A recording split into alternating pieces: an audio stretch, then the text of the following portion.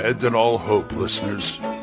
You're listening to Radio Grognard, the OSR podcast about stuff, with your host, Glenn Hallstrom. Hiya, folks. Old Man Grognard here. Happy Saturday. It is the weekend, and I hope you're all doing well. Well. I was kind of thinking about notes. I saw an article in Role Playing Tips that John Ford was talking about 3 tips for taking notes during the game, and him and somebody else was lamenting the fact that they don't take very good notes during the game, depending on what's going on. And I've got to admit that I fall into the same trap.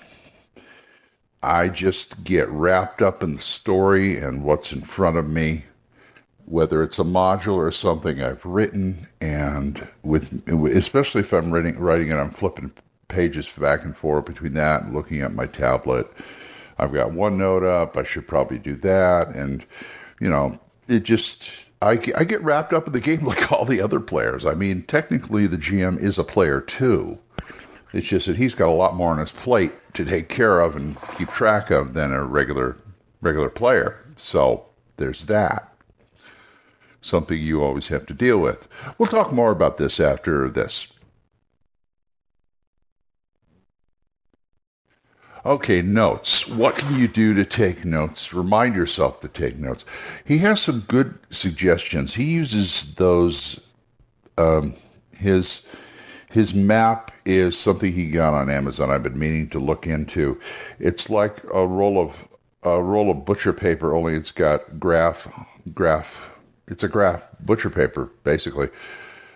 And you can buy them in like 30-foot sheets or whatever foot sheets, 12-foot wide, 30-foot, and you just put it out there and then draw on it and then throw it away later.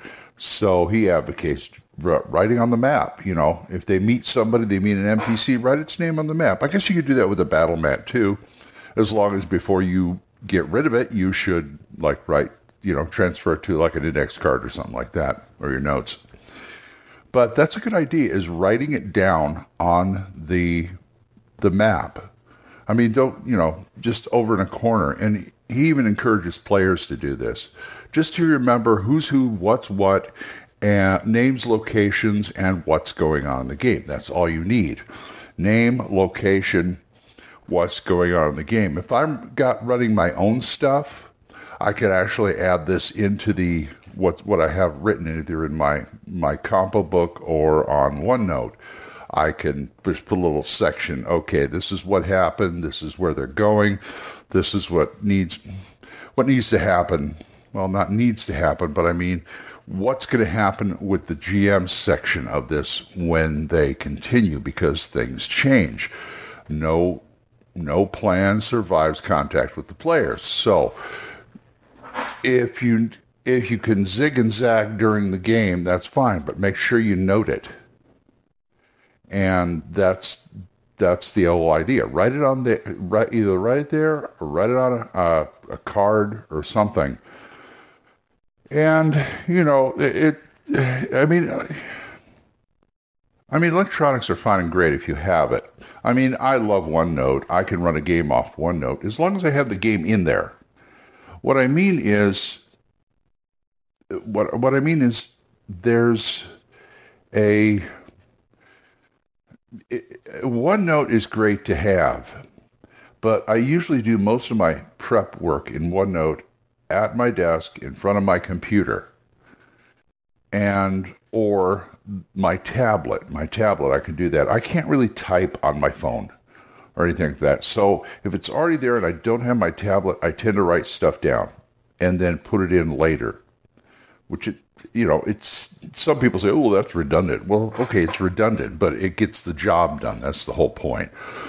So in that case, either a 3x5 index card or whatever index card, or a page in my compo book I have with the world stuff in it. I still carry around I have a compo book for every world. I got one for Stars of Wizardry, the Gangbusters, Mutant Future. I've got one for Savage Worlds, things like that.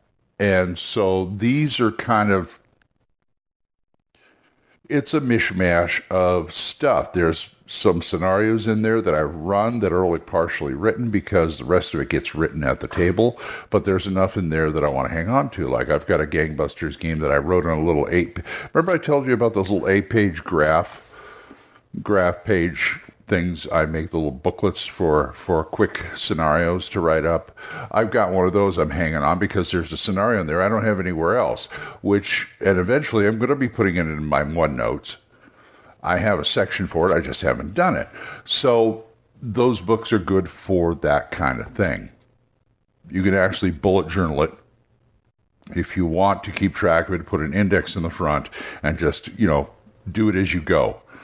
I don't bullet journal in a bullet journal anymore, but I tend to use that format now in my game books when I'm writing my game books, just so I can keep track of stuff. Number the pages, do the index, this, that, the other. I'll go back afterwards and do that. So I'll keep that going. And it's just a habit you got to get into. I don't run often enough anymore okay, let's take the last 6 months. Let's take the last year.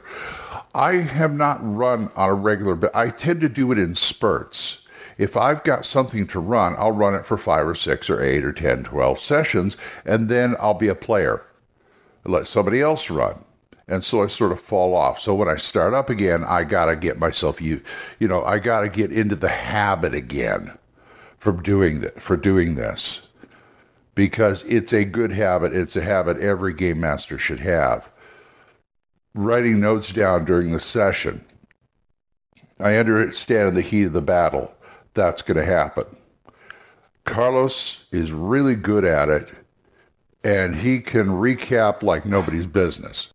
He does a recap every game, and we help him out if he forgets a few things, but on the whole, he's pretty good. And he's running 3 games. We aren't the Monday group isn't the only group he has. I think he has 2 other groups among his other people. He's got people like more people from the Castle of Muskogee, the Ren Fair people. So he's got more people than that, and he can keep track of all this. He's very good at it, and so I kind of try and follow his lead. Every once in a while, I'll ask if I could look at his notes and stuff and see how he does it. I just want to keep a format going.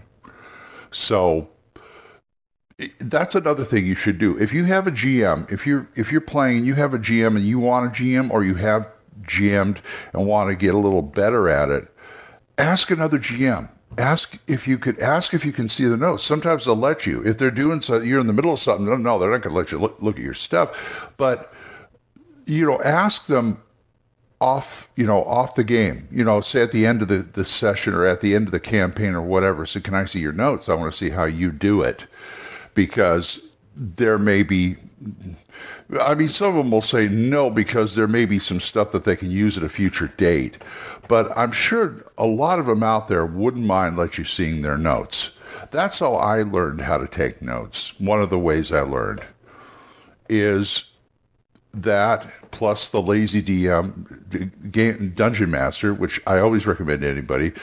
Lazy Dungeon Master and The Return of the Lazy Dungeon Master. I recommend the first book mostly because that's the one that set me up. I still have to finish reading the second book, so there's more good advice in there.